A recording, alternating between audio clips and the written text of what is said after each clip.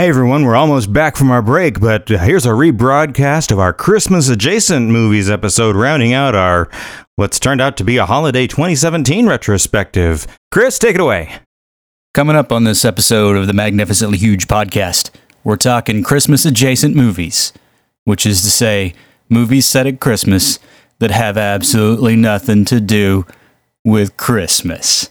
Ho, ho, ho. I have a machine gun.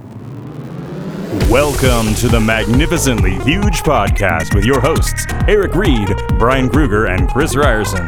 Three idiots who decided to slap an adverb together with an adjective to bring you one magnificently huge discussion each week about the movies and pop culture we kinda like, maybe even secretly love, before we ultimately crab all over them. We're not here to save the world, we're just here to make it weirder, one podcast at a time. This is Magnificently Huge. Oh, hey there, listener. Welcome back to another Magnificently Huge podcast.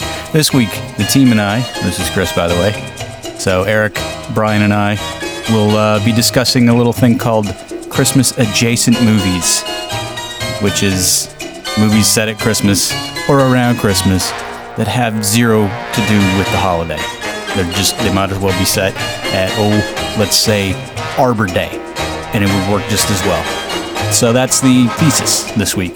So you all know Die Hard, you all know Lethal Weapon. We'll touch on those briefly, but we'll expand out and we'll talk some gems that you may have forgotten are not Christmas movies at all.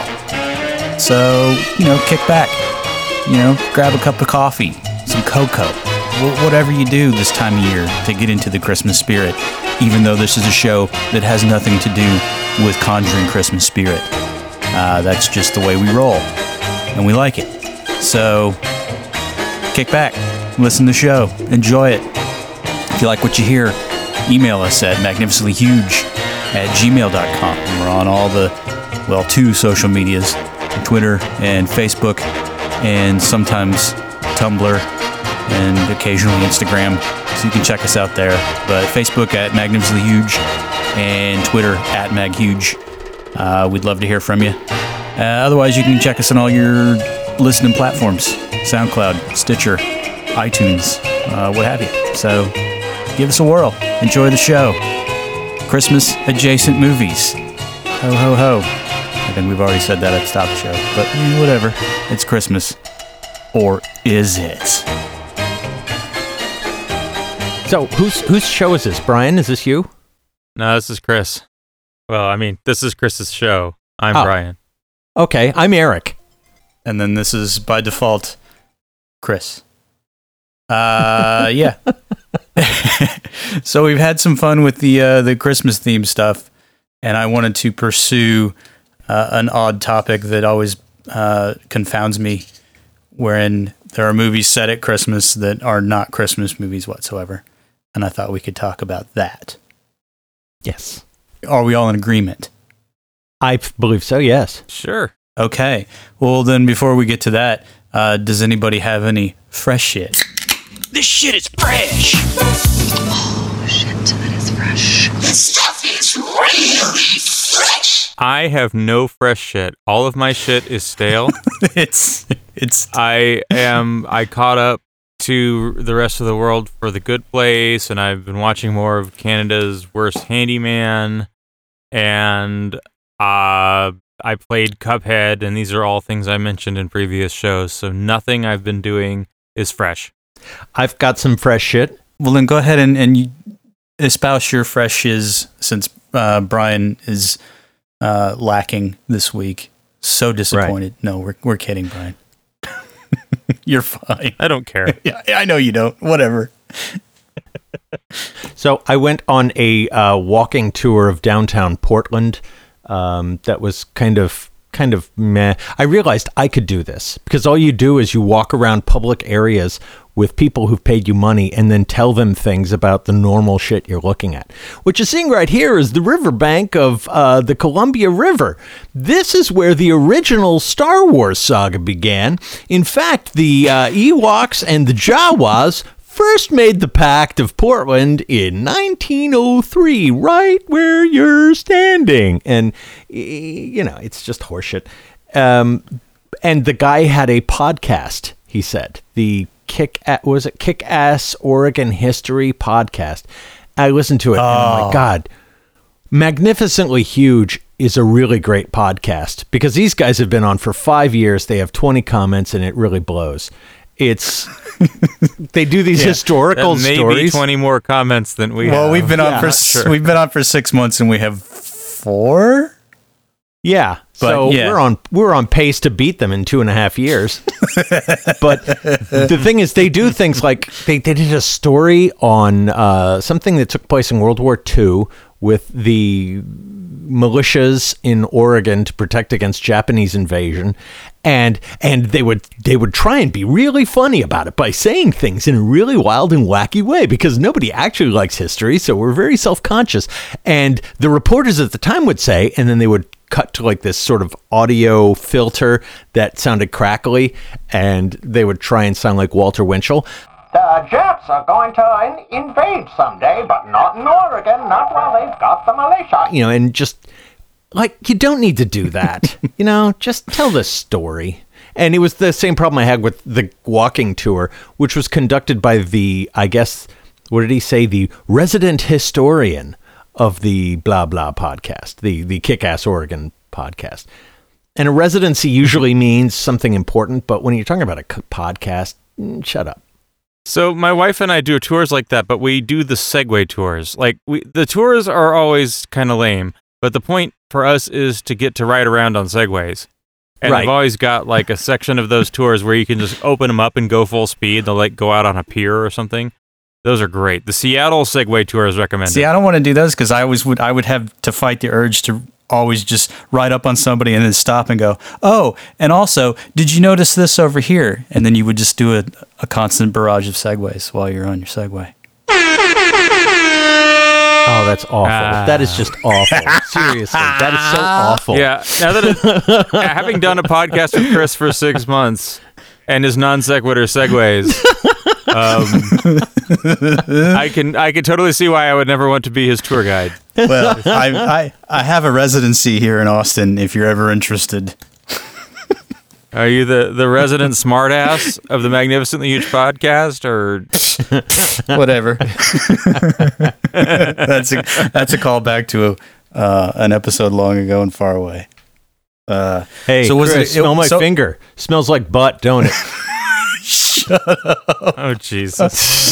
So this wasn't a ghost tour, was it? It was just a straight up historical. It was a history of downtown Portland, like the seedier side of downtown Portland. And just the problem with the seedier side of downtown Portland tour is that it's loaded with stuff like there used to be hookers here. There used to be gambling over there. There used to be a bar over there. We used to have prohibition, which would mean that the bar is not good.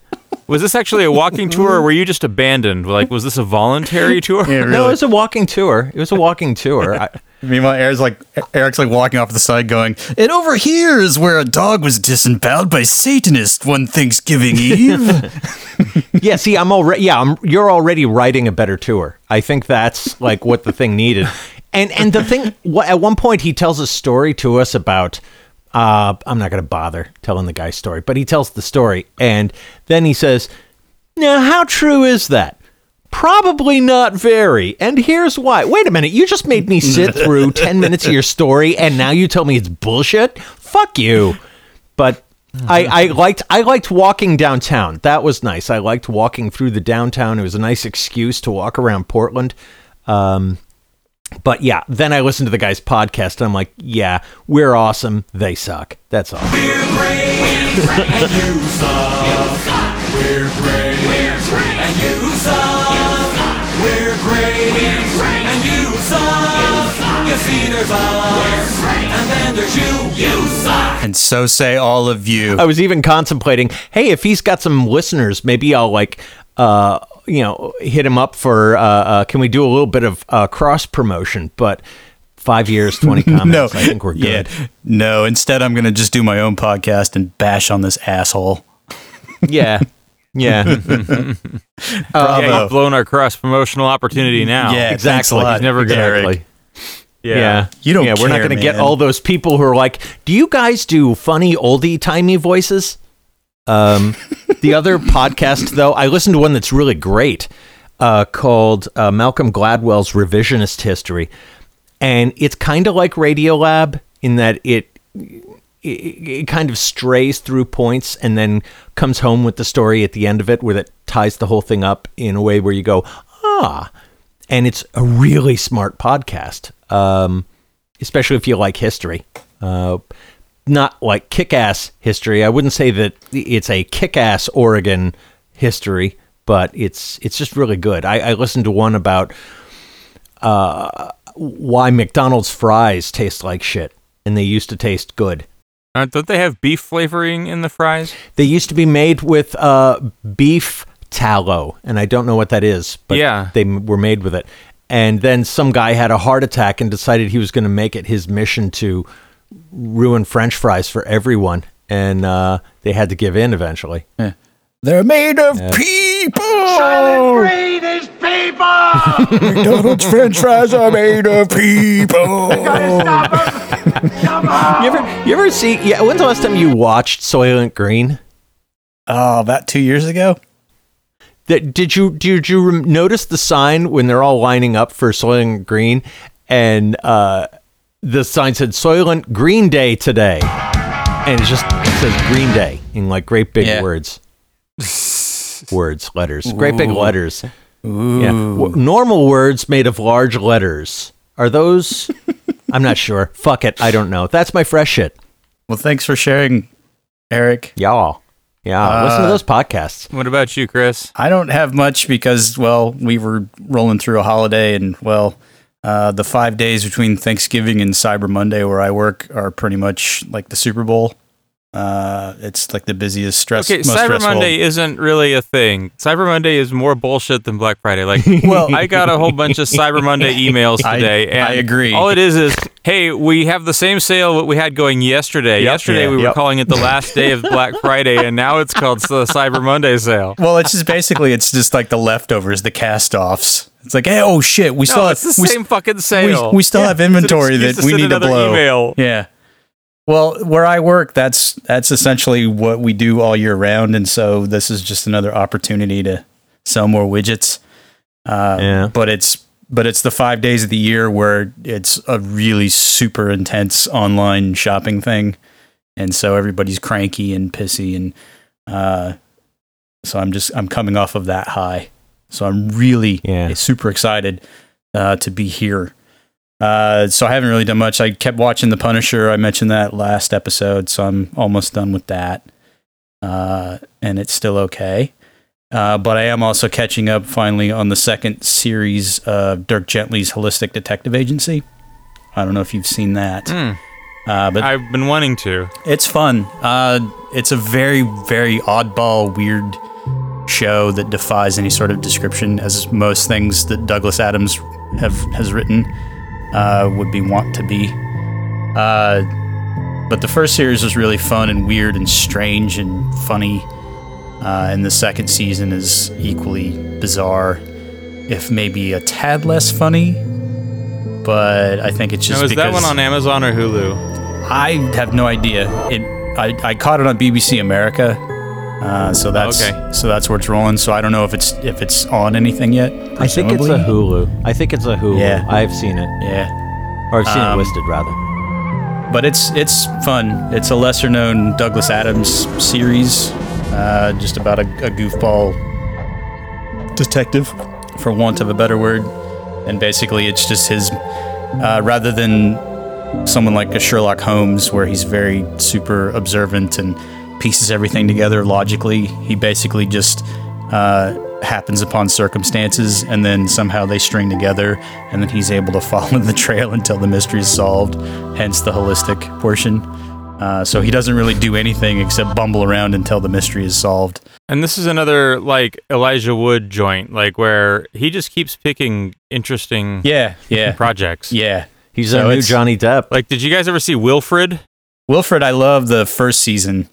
And then the second season, I it never got a quite little made it through tiresome. the first season, but it was insane. You got to get through the first season. Completely because batshit insane. Because at the very end of the last episode, you kind of find it's like, oh, this guy's really fucked up.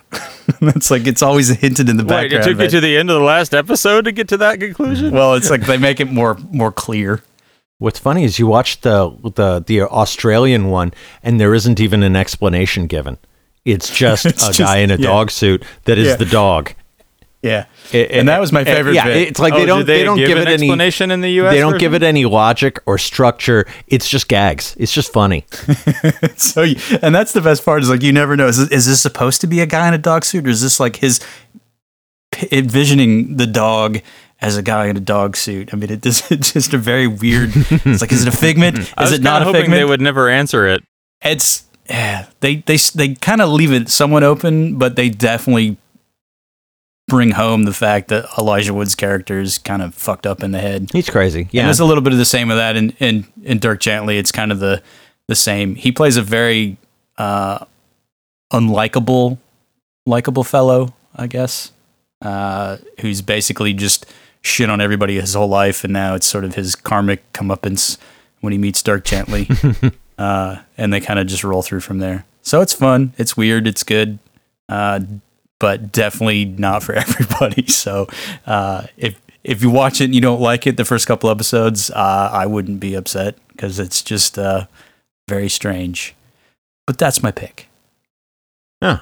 All right. Ta-da! Oh, I did get my Christmas decorations up this weekend. Oh, good Lord. Managed to do that. Well, you know, I'm doing my holiday with my family early. I've only got 3 weeks between now and when I'm doing that, so I want my stuff up. So we got everything decorated. You don't do like the Clark Griswold lights, do you? No. I have a straight line of lights along the eaves. I've got like nails already in there. I just hang them with some hooks. Takes just a short amount of time, but I'm at risk of fucking sunburn because it was 90 degrees out when I was hanging these lights. Yeah, it's fucking Phoenix. Fuck that place. Armpit of America. That's what that is. Says the guy in Texas. Hey, yeah. Anyway. Texas is more like the ball sack of America. Fair enough. So you don't go all out, but you put stuff up. Because we have people in my neighborhood. I don't go all out. Well, I have people in my neighborhood, like every year they add something new, and it's like these giant inflatable things. And so it's like Santa in a biplane landing on the roof. Yep. And then there's the reindeer popping out of a cookie jar or something on the front lawn next to the snowman thing, next to this, next to that. It's like every year it's something more, and it's just amazing. But when you drive past in the day and they're not on, it's just all these deflated empty balloons just sort of laying on the and it's so sad. It's like, there's a house in my neighborhood that up until last year had, I think, every single Mickey Mouse inflatable for the yard ever created. Their yard is literally completely full. There is no yard. There is just inflatable Mickey Mouse shit. That's crazy. And they moved, and their neighbors had the Santa in the biplane, and it was like going around in circles and stuff. And I think they gave some of the Mickey Mouses to them. But yeah, they're gone now, and sad day for the neighborhood. That bums me out a little. The idea that, you know what, we're going to celebrate Christmas by buying shit. It's like you're just buying shit. That's not Christmassy. That's just, I don't know. I like it when they get a bunch of string of lights, and when they get a bunch of string of lights. Wow. When they get a bunch of lights. Spit it out, Reed. Spit it out. They put them onto the house in string form, and they, put in the work. But when they just buy inflatable junk, it's like, God, how tacky. Yeah. Yeah, no, we have, most of our decorations are inside, but we have it really organized. Like, we have labeled tubs. We got the whole thing up in like 2 hours because like everything is very like properly stored and easy to get out and put back. Well, I will say that I like the LED lights that we have these days because you don't have to search for that one fucking light bulb that's dead and ruins the whole string. I hate that. Yeah. Oh, that ruined it every year when you find, because there's always one just going, fuck you, dude, fuck you. Well, I had to get new LED lights. That's a thing I did. I actually did do a Black Friday sale this year. I went to one. Nice. Reason being the fucking remodel. So Lowe's, the Home Depot Pepsi variant. The Target of home supply stores. Yeah. They had a doorbuster on these garbage cans, magic trash cans. Magic trash can. Thank you, magic trash can. You know, they were like half price. So normally this thing would cost us like $80 a piece, and they were like 40.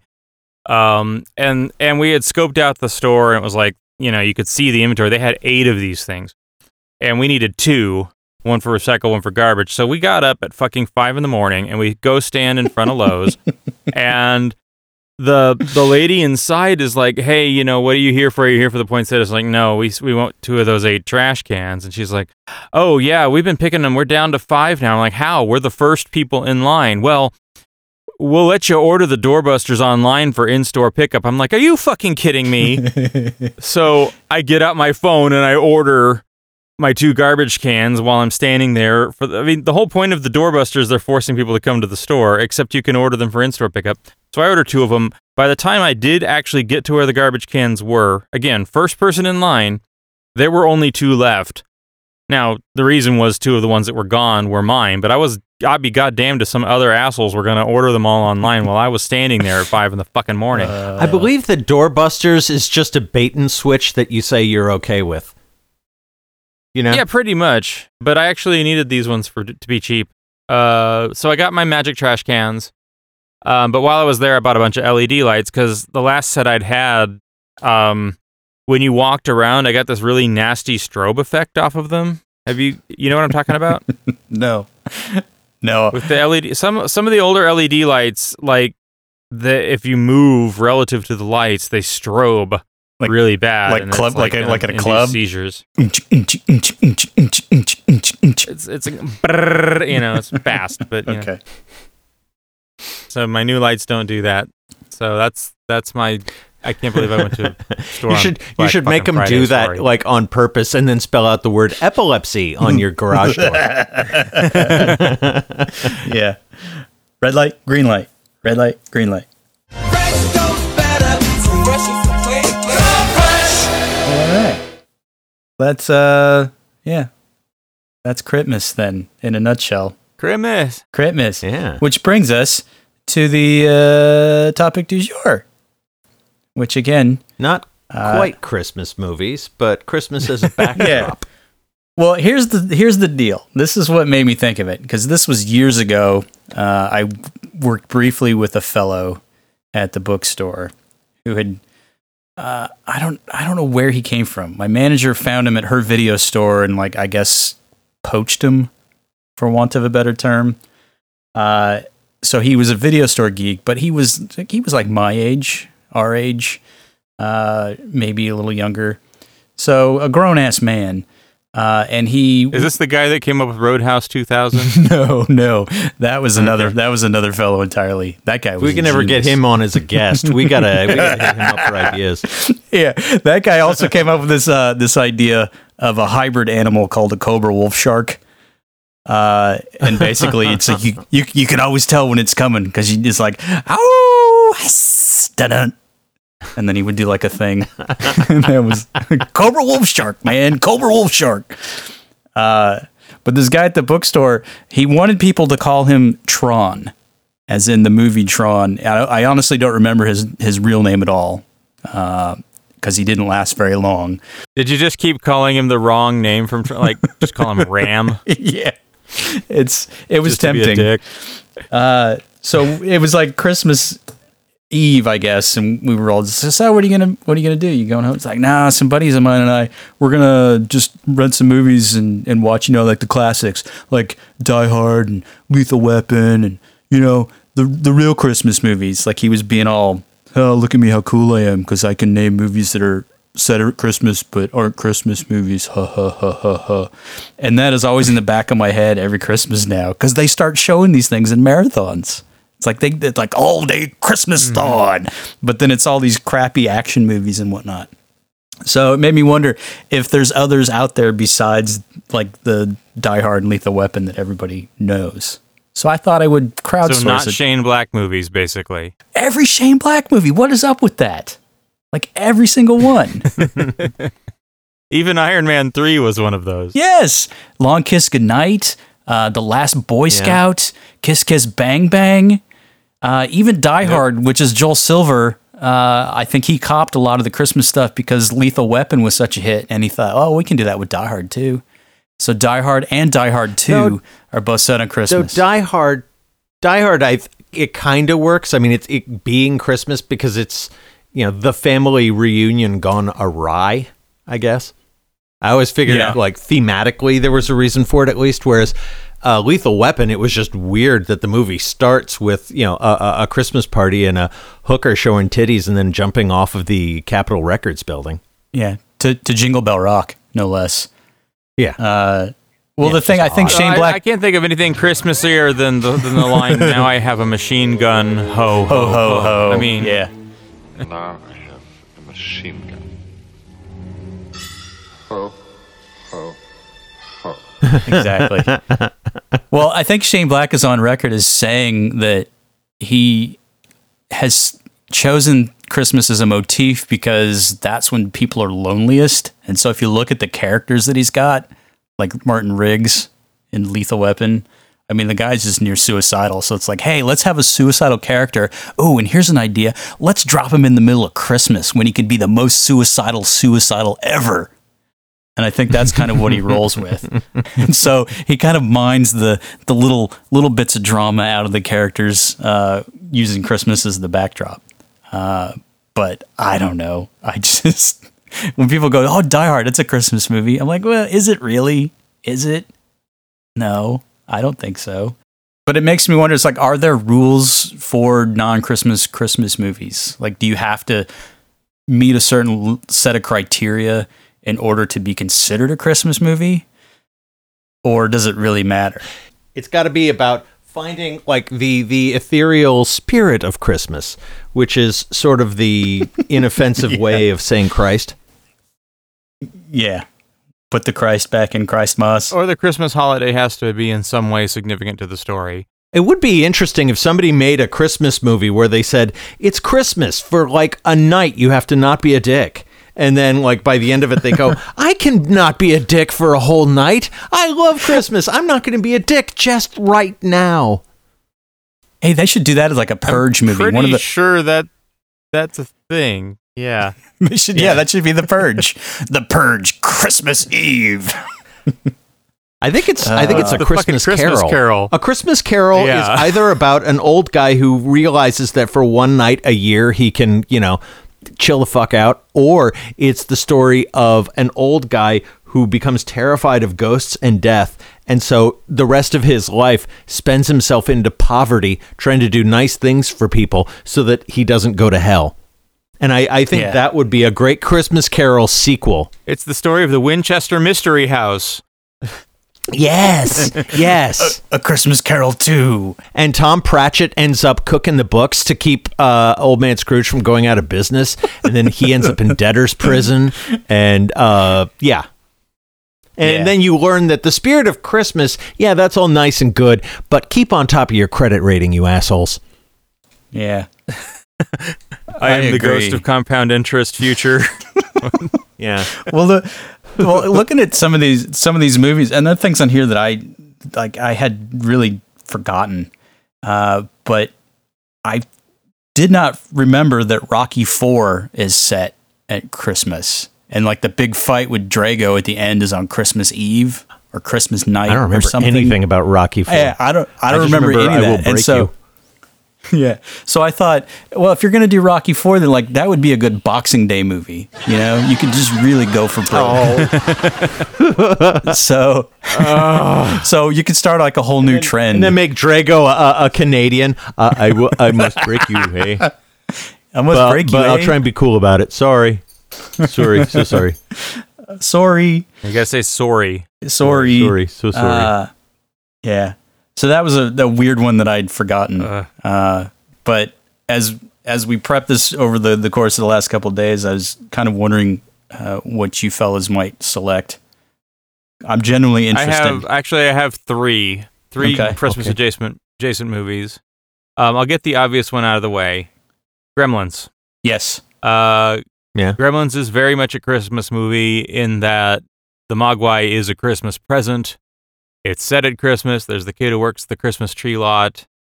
And it's basically about, these little monsters destroying Christmas. There's that great scene where there's one hiding in the Christmas tree that attacks the mom. Yeah. I don't know what there is to say about it other than, it's fucking Gremlins and it's awesome. How is it not a Christmas movie? It's not about Christmas. Yeah, it could be set at Christmas. Yeah, it could be set at any point in time, and it would work. It doesn't need Christmas. I think they just do Christmas so they could get the wintry. Oh, okay. You know what I mean? Yeah, but it doesn't need. It's literally setting. Yeah, I mean, there's like a gag where the Gremlins are singing Christmas carols outside somebody's door, but yeah, it's just a setting. Yeah, right. Okay. Christmas carolers, screeching voice, no blue sniffers. I warned you, So it's I don't know why. I think it's just because it's maybe the juxtaposition, like goodwill to men, blah blah, and then hey, let's put some murderous gremlins in there. It works, Yep. But it's and it set up that Phoebe Cates speech about Santa Claus. Yeah, but it still won't beat the Lincoln's birthday speech in Gremlins 2, for my money. No, but the Lincoln's birthday speech doesn't work without the Santa Claus speech. Yeah, it's true. They're of a piece. Yeah, but if you take the Gremlins motif, then you could overlay that, because I would say you could argue that Home Alone is also not a Christmas movie. I really think it is. I don't know. You could argue it's not, but I'm open to interpretation. Okay, let's hear it. I think it's just about a murderous little shit that's alone, and you could set that anywhere at any time. Like you could do it in the summer, and the kid would still have to fend off. I think it's just set at Christmas because it's a convenient. I think the reason it was a hit though is that they went for the Christmas schmaltz. They went for the feels at the end, and so everybody leaves the theater in this Christmas spirit, knowing that they've been laughing at this, Roadrunner cartoon of a movie before. Yeah. Okay. But if without that, I don't think it would have worked. Yeah. Well, I don't know. I just see similar. I mean, was the Chris second Columbus one set in Christmas? Or I think there was a third one, right? Were they all set in Christmas? Because I think that's a pretty standard trope, and the James Bond movie that stole Home Alone, that wasn't set in Christmas. I don't think it's necessary. You mean With Nail and I? You're talking about that one? Yes. Skyfall? Is that Skyfall? He's setting bullets in the floor. The one with the Home Alone ending. We only have a shotgun. Well, then let's be crazy and yeah. All you're missing was the paint bucket and boards. Yeah, the paint bucket hitting him in the face. Oh my God! If he had grabbed his little MI6 car alarm thing and pressed a secret button, so the car said, "Take that, you filthy animal," I would have clapped. I would have stood up and just clapped. It'd have been like a golf clap, though. Yeah, but it would have been clapping. Let's not fool ourselves. That's true. All right. Well, we got Gremlins. I would agree with that one to a degree. What else you got, Brian? And all of my movies, unfortunately, are going to come from the 80s because I'm just stuck there, I guess. Or I can't think of anything. Yeah, you're regressive. Whatever. I'm Gen X and I'm proud. Yeah, buddy. I'll save. This is how we end up being grumpy old men. This is how we lock ourselves into it. You say that future tense, like it hasn't happened. I'm pretty sure if podcasts had existed in the 90s, there'd be like 40 to 50-year-old men talking about Randolph Scott and like how they just don't make westerns like they used to. God damn it! well, know your audience, baby. Well, okay, so Christmas adjacent movie, but not just Christmas adjacent. I'm going to go with When Harry Met Sally here. So again, I think Christmas plays a role in this movie, but it is not a Christmas movie. If anything, it's a New Year's movie. Yeah, I thought about that and then I toyed, but I'm going to say it's not really. I mean, it's got a couple scenes with Christmas, but that's about it. Yeah. So I don't know if you can make. I would personally say it doesn't, only because it covers so much time that eventually you're going to cross Christmas anyway. I mean, technically Schindler's List goes through Christmas. Yeah. Well, but I mean, like, they use Christmas as a way to advance the relationship. There's like, here's what Christmas was like when they first met. Here's what Christmas was like, when they were a couple. Here's what Christmas was like after. I think that they use that emotional connection to Christmas to underscore the state of their relationship multiple times. It's been a while since I've seen it, so maybe I'm remembering it wrong, but that's how I remember it. Yeah, I don't remember a lot of Christmases in that, but yeah, I mean, I guess it makes sense. But for me, it's almost like I toyed with the idea of bringing up Better Off Dead, but there's really just like 5 minutes. That was my third one. That's like at Christmas, so I don't know if that would count. I mean, it's set sort of around Christmas, but I don't really think it's enough to warrant it's actually being set at Christmas. You can't really say that. But that's such an epic Christmas section, right? Like it really is. The outfits, really is. The mom's wearing the reindeer outfit, and the dad's got the aardvark. I guarantee you, if I could find those, Jolene and I would wear the aardvark and the reindeer. Oh, we know. At we Christmas know. time, we would totally do it. And you would give yourselves frozen dinners. Yep, at the Christmas tree. And you'd Christmas. Yes. I still say French fries, French dressing, and Peru. In honor of our special guest, I've created dinner mondu. First, we have French fries and French dressing and French bread. And to drink, ta-da, Peru. And to drink. Yep. Yeah. But like the scene in the beginning where the best movies ever. Where the dad gets out the cereal box and the cereal's is falling over the floor because Badger's cut out the cereal. But he's like, what in the name of all that is holy? No, the best one was the mom going, I know you don't like the grease from fried bacon, so I boiled it. He's like, I know it's bacon. Yeah. What have you done to it? Quite a good movie. So, yeah, I toyed with the idea of that one. So, I don't know if it even counts as... I mean, it is Christmas adjacent, but I think there's so much more around it. But you could make a case for it, it was my third pick. Yeah. I mean, well, I would call that an honorable mention. It's close enough. So, yeah. Plus, it's Better Off Dead, so why the hell not? I say. Yeah. It's an excuse to talk about Better Off Dead. I'm going with it. That's true. It's so good. One of those weird movies that came out and nobody liked it, and then it became a cult favorite, and then it was just loved by, old fucks like us, and so now it's not important again, but it's still a great movie. No, my teenage son loves it. He thinks it's hilarious.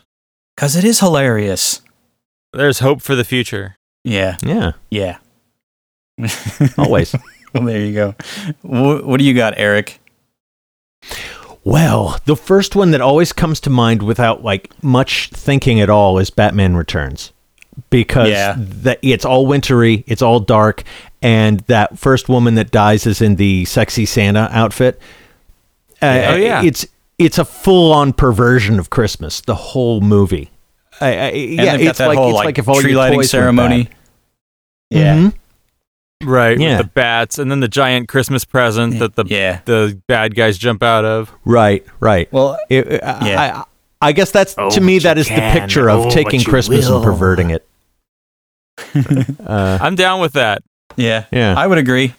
I mean, Burton's got a lot of that, though, because Scissorhands takes place in Christmas. Yep.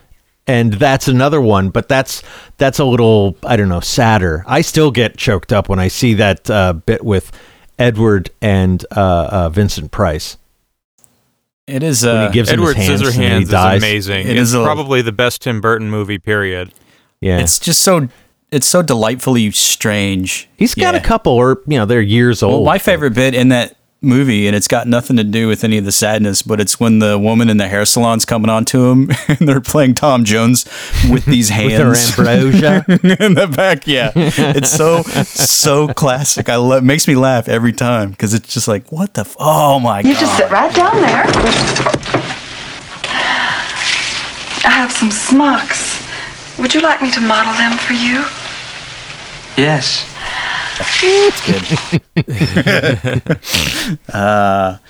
I think you had brought up, Eric, earlier this week, Stalag 17 as well.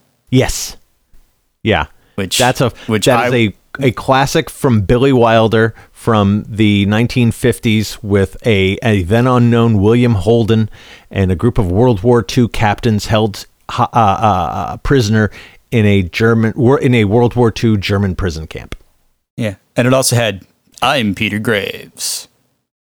Don't forget that. Yeah, and Harvey Lembeck, who would later go on in the '60s to be Eric Von Zipper in the Beach Party movies. So, put that in your pipe and smoke it. I never watched any of those. I didn't know that. Yeah, well, there you go. Yeah, only those old guys in the 90s who are talking about old movies. They know him. That shit, yeah. Chris. Yeah. And that Marilyn Monroe, she had a rack. Ha-cha-cha-cha. Ha-cha-cha-cha. But I loved it because Sefton was just an angry, evil asshole, and he was a realist. He was like the first sort of, I don't know, anti-hero we ever had. All this happens in during Christmas, and he's the guy who runs the shop and sells all the bootleg shit, and they all hate him because he doesn't share. And he's like, why the fuck should I share? I can live high on the hog just being a capitalist. Yeah. But why'd Manfredi and Johnson have to die? That's what I want to know. It's like the first shot. Eric, did you have any other Christmas adjacent movies? Yeah. Brazil is Christmas adjacent, and that's probably the most effective. I don't remember the Christmas in that. Yeah. It's basically totally that whole thing is basically putting Christmas consumerism on top of its head. Just giving it a good spin. I mean, that's the whole. I have the Criterion collection. I need to go watch that fucking movie again. Yeah. It's so good. Using the rules that have been set forth, it might actually be a legitimate Christmas film because you need it to make that point, but not really because, bureaucracy and torture are all kind of year-round things. It's just a lot more hard-hitting when it's happening around Christmas. Oh, I love that movie. Have you watched the Gilliam director's cut of Brazil? Yeah, I've watched them both. I've got the Criterion that's got all three versions. Yeah, same here. And they're very different, aren't they? Yeah. The Love Conquers All version is the one I think I probably saw the most. But the director's cut is so bleak and awesome. Yeah. Well, if you want a good read, there's a book called The Battle of Brazil that chronicles all of the front to back of that saga and like how Gilliam got it made and then how he got screwed and then how it sort of languished and then became multiple cuts for various reasons. It's a good book. I would recommend it. There's an audio commentary on one of those DVDs from a critic who I guess is reading from his own writing. It's all read. He's not making stuff up off the cuff, but he makes a great point at the end when he's talking about the original cut on DVD and then the Love Conquers All cut to give it a happy ending. And he had said that they wanted that Love Conquers All ending so that because the original was just too dark. And he says, I put it to you that this Love Conquers All happy ending version is the real dark version. Because in reality, a multinational corporation let a guy make a film, and the film he came up with basically said that consumerism kills your soul. And the reality is that the multinational corporation wouldn't allow him to say that. It's like, which of these two things is more subversive? The idea that you call it out or that you are kept from calling it out? It's probably my favorite movie, bar none. I will just go on record. Yeah. I'm not ashamed. Yeah. And then it really holds up. It's a damn classic. That's what it is. A goddamn classic. Exactly. I agree. Any other surprises in the tool shed there, Eric? No, none that really come to mind other than, like the obvious ones with the Shane Black treasure trove That was it. You brought up. And a side note. Yeah. A side note. Psycho doesn't actually take place in Christmas, but when she's driving through Phoenix, the footage they shot of Phoenix for the rear projection of the car, they shot it in December, and so there's all these Christmas decorations in downtown Phoenix behind her. All right. And rather than reshoot it, thermometer they just left that it indicates it had to have been winter. But anyway. Yeah, it was only 97 degrees. Yeah. Only where you can get sunburn putting up your fucking Christmas lights. So, Chris, what about you? You got any more? Well, I do have a couple. One I want to bring up, and this is one that Eric actually mentioned earlier in the week, and then I guess forgot about. The Ref. Oh, yeah, that is my favorite film, like Christmas or not. I love The Ref. With Dennis Leary. Dennis Leary or is it Christmas and adjacent? Kevin Spacey. It is kind of a required Christmas, but it's not about the spirit of Christmas. It's just angry. No. It's basically, a family kind of disintegrating and then gelling back together, etc. It's written by Richard LaGravenese. So I haven't actually seen it. Okay, well, it's written by the guy that wrote The Fisher King. So it's got a lot of sort of solemn aspects to it, but it's very biting. And Dennis Leary kind of reels it in a bit, and it gets to be Dennis Leary, but in a very controlled way that works. But my basically, God, though, I have so many clips that I'm going to give to you for this because it is everyone gets like moments in there that are just so blistering. It's the best Kevin Spacey performance you will ever see.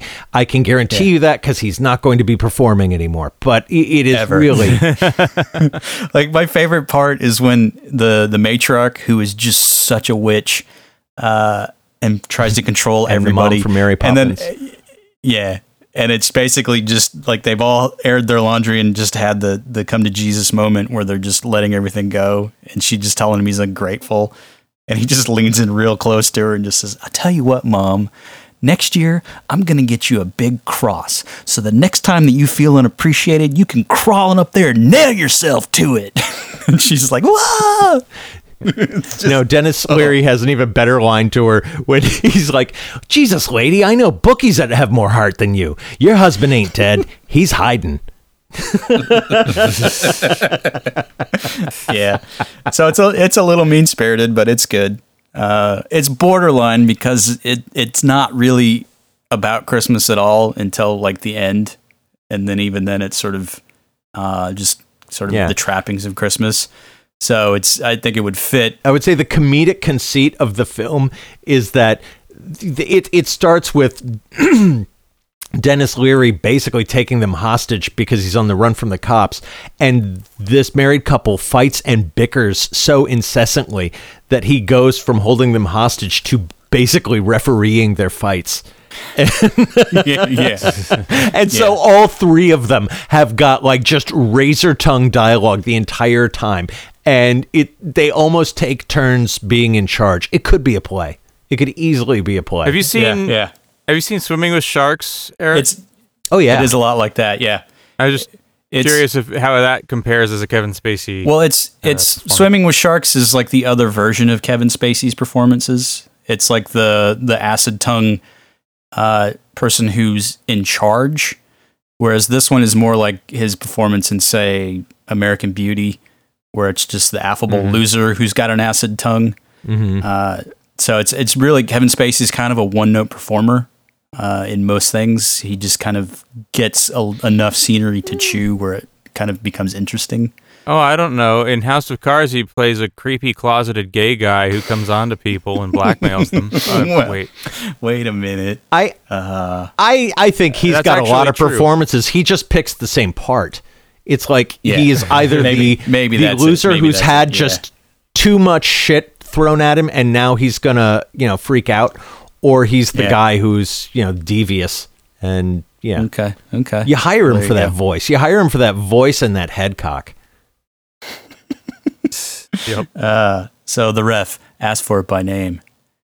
But also Christmas comedies. Thanks for reminding me. I love that film. Sure. Trading Places is another one I want to talk about because that is set at Christmas, and that is definitely not a Christmas movie. And it's back when Aykroyd was still funny, which is amazing to think about. Because he didn't write it, right? I also haven't seen Trading Places. You've never seen Trading Space? Oh, no way. You understand? Fuck I off. didn't have cable. I went to your house for cable. I didn't have, so it wasn't bombarding me every time I turned on the television. You had 30 years to watch this movie. I'm pretty sure that any VHS cassette, if left alone long enough, magically turns into Trading Places anyway. You're probably right. Looking good, Lewis. Feeling good, Billy Ray. Feeling good. Yeah, Billy Ray, yeah. So, you know, they actually they made a law. They made a law called the Eddie Murphy Law, and it has to do with trading because after Trading Places came out, the thing they do to scam cash in that movie, which is a very complex thing, if you do see it, you're going to have to see it a couple times to figure out exactly what the fuck they did to pull off their scam. But it was completely legal at the time. And then people saw the movie and they're like, oh, fuck, if people figure out that they can actually do this, we're going to be, knee deep in shit. And so they came up with something that is actually called the Eddie Murphy Law. Yeah. So it's fun. But Brian, I think you need to watch it and watch it soon because there's a whole sequence where Dan Aykroyd, who's the pauper in this version of the story, because it's basically Prince and the Pauper, but with a really dark twist that only John Landis can pull off. But it's Dan Aykroyd roaming around in this just like Santa suit, but it's all soiled and dirty, and he looks like a fucking street urchin. And he's crashes the firm's party where he used to work, and he's like just drunk, and he's stuffing like whole salmon down his pants and whatnot, and just being this drunk, surly Santa. And the whole sequence is really funny because he's so desperately sad, yet it's so amusing at the same time. It's just like, what the hell is he doing? It's very much in the lane of like Blues Brothers. It's kind of, it toes that line. And I love it. I love it so much. It's so funny. So that's why I wanted to bring that one up, because I think I watch it like once every couple of years. The last one I want to bring up, because I totally forgotten about this one, and it's a fairly recent one. And I say fairly recent, it's like 10 years old now, I guess. But have you seen In Bruges with Colin Farrell and Brendan Gleeson and Ralph Fiennes? It always comes up in my rotation, but I never watch it. You need to watch it because it's a very, very bleak, dark comic movie. But basically, it's these two hitmen are hiding out in Bruges, and Colin Farrell is kind of a dimwit, and it was like his early career resurgence after he went to rehab, and it was the first movie with him that I saw where I looked at it and went, oh, Jesus, this guy can actually act. This is amazing. But basically, they just walk around Bruges because the mob boss, played by Ralph Fiennes, has sort of tucked him away there because he thinks it's a very picture-perfect wonderland from some childhood memory. And then these two are walking around just going, this place is a fucking shithole. Why the hell are we here? We need to get out of here. And then the whole thing kind of evolves from there. And they only mention that it's Christmas like once, and then you just see the candy canes and stuff in the background. But it's just them being just fucking douchebags in Bruges, and getting into all sorts of weirdness. And it's sad, it's sweet, it's funny. It's everything that I want in a holiday movie that's not a holiday movie. So I would urge you to watch In Bruges as soon as you can. It's on Netflix, I think. But if you can't find it there, the whole thing is on YouTube. So you can watch it for free. So there you go. Allegedly, yes. So there you go. So yeah, In Bruges is my top pick that no one else in this podcast has seen. So, all right. Wow. Yay. So, yeah. Anybody else got any others to add, or is that it? That's it. That's it, yeah. We're adjacent to Christmas, and we're talking Christmas-adjacent movies. And, I don't know. What would be a good tune to roll us out on this one? I'm sure we'll come up with something. A Hanukkah song. Yeah, there you go. Well, I hope everybody writes us at our email, magnificentlyhuge@gmail, and they can find us on Facebook and Twitter and all that other jazz. Where do we post our You're podcast? so It's old, on what? old man. Nobody uses email, you old man. Oh, I Look for us forgot on shit. Instagram. I totally forgot to bring up Grumpy Old Men. I'll have to save that for next year. Damn it. I think I actually said grumpy old men, but I used it in the context of being grumpy old men. That's funny. But, you know, Mouner, son. Mouner. All right.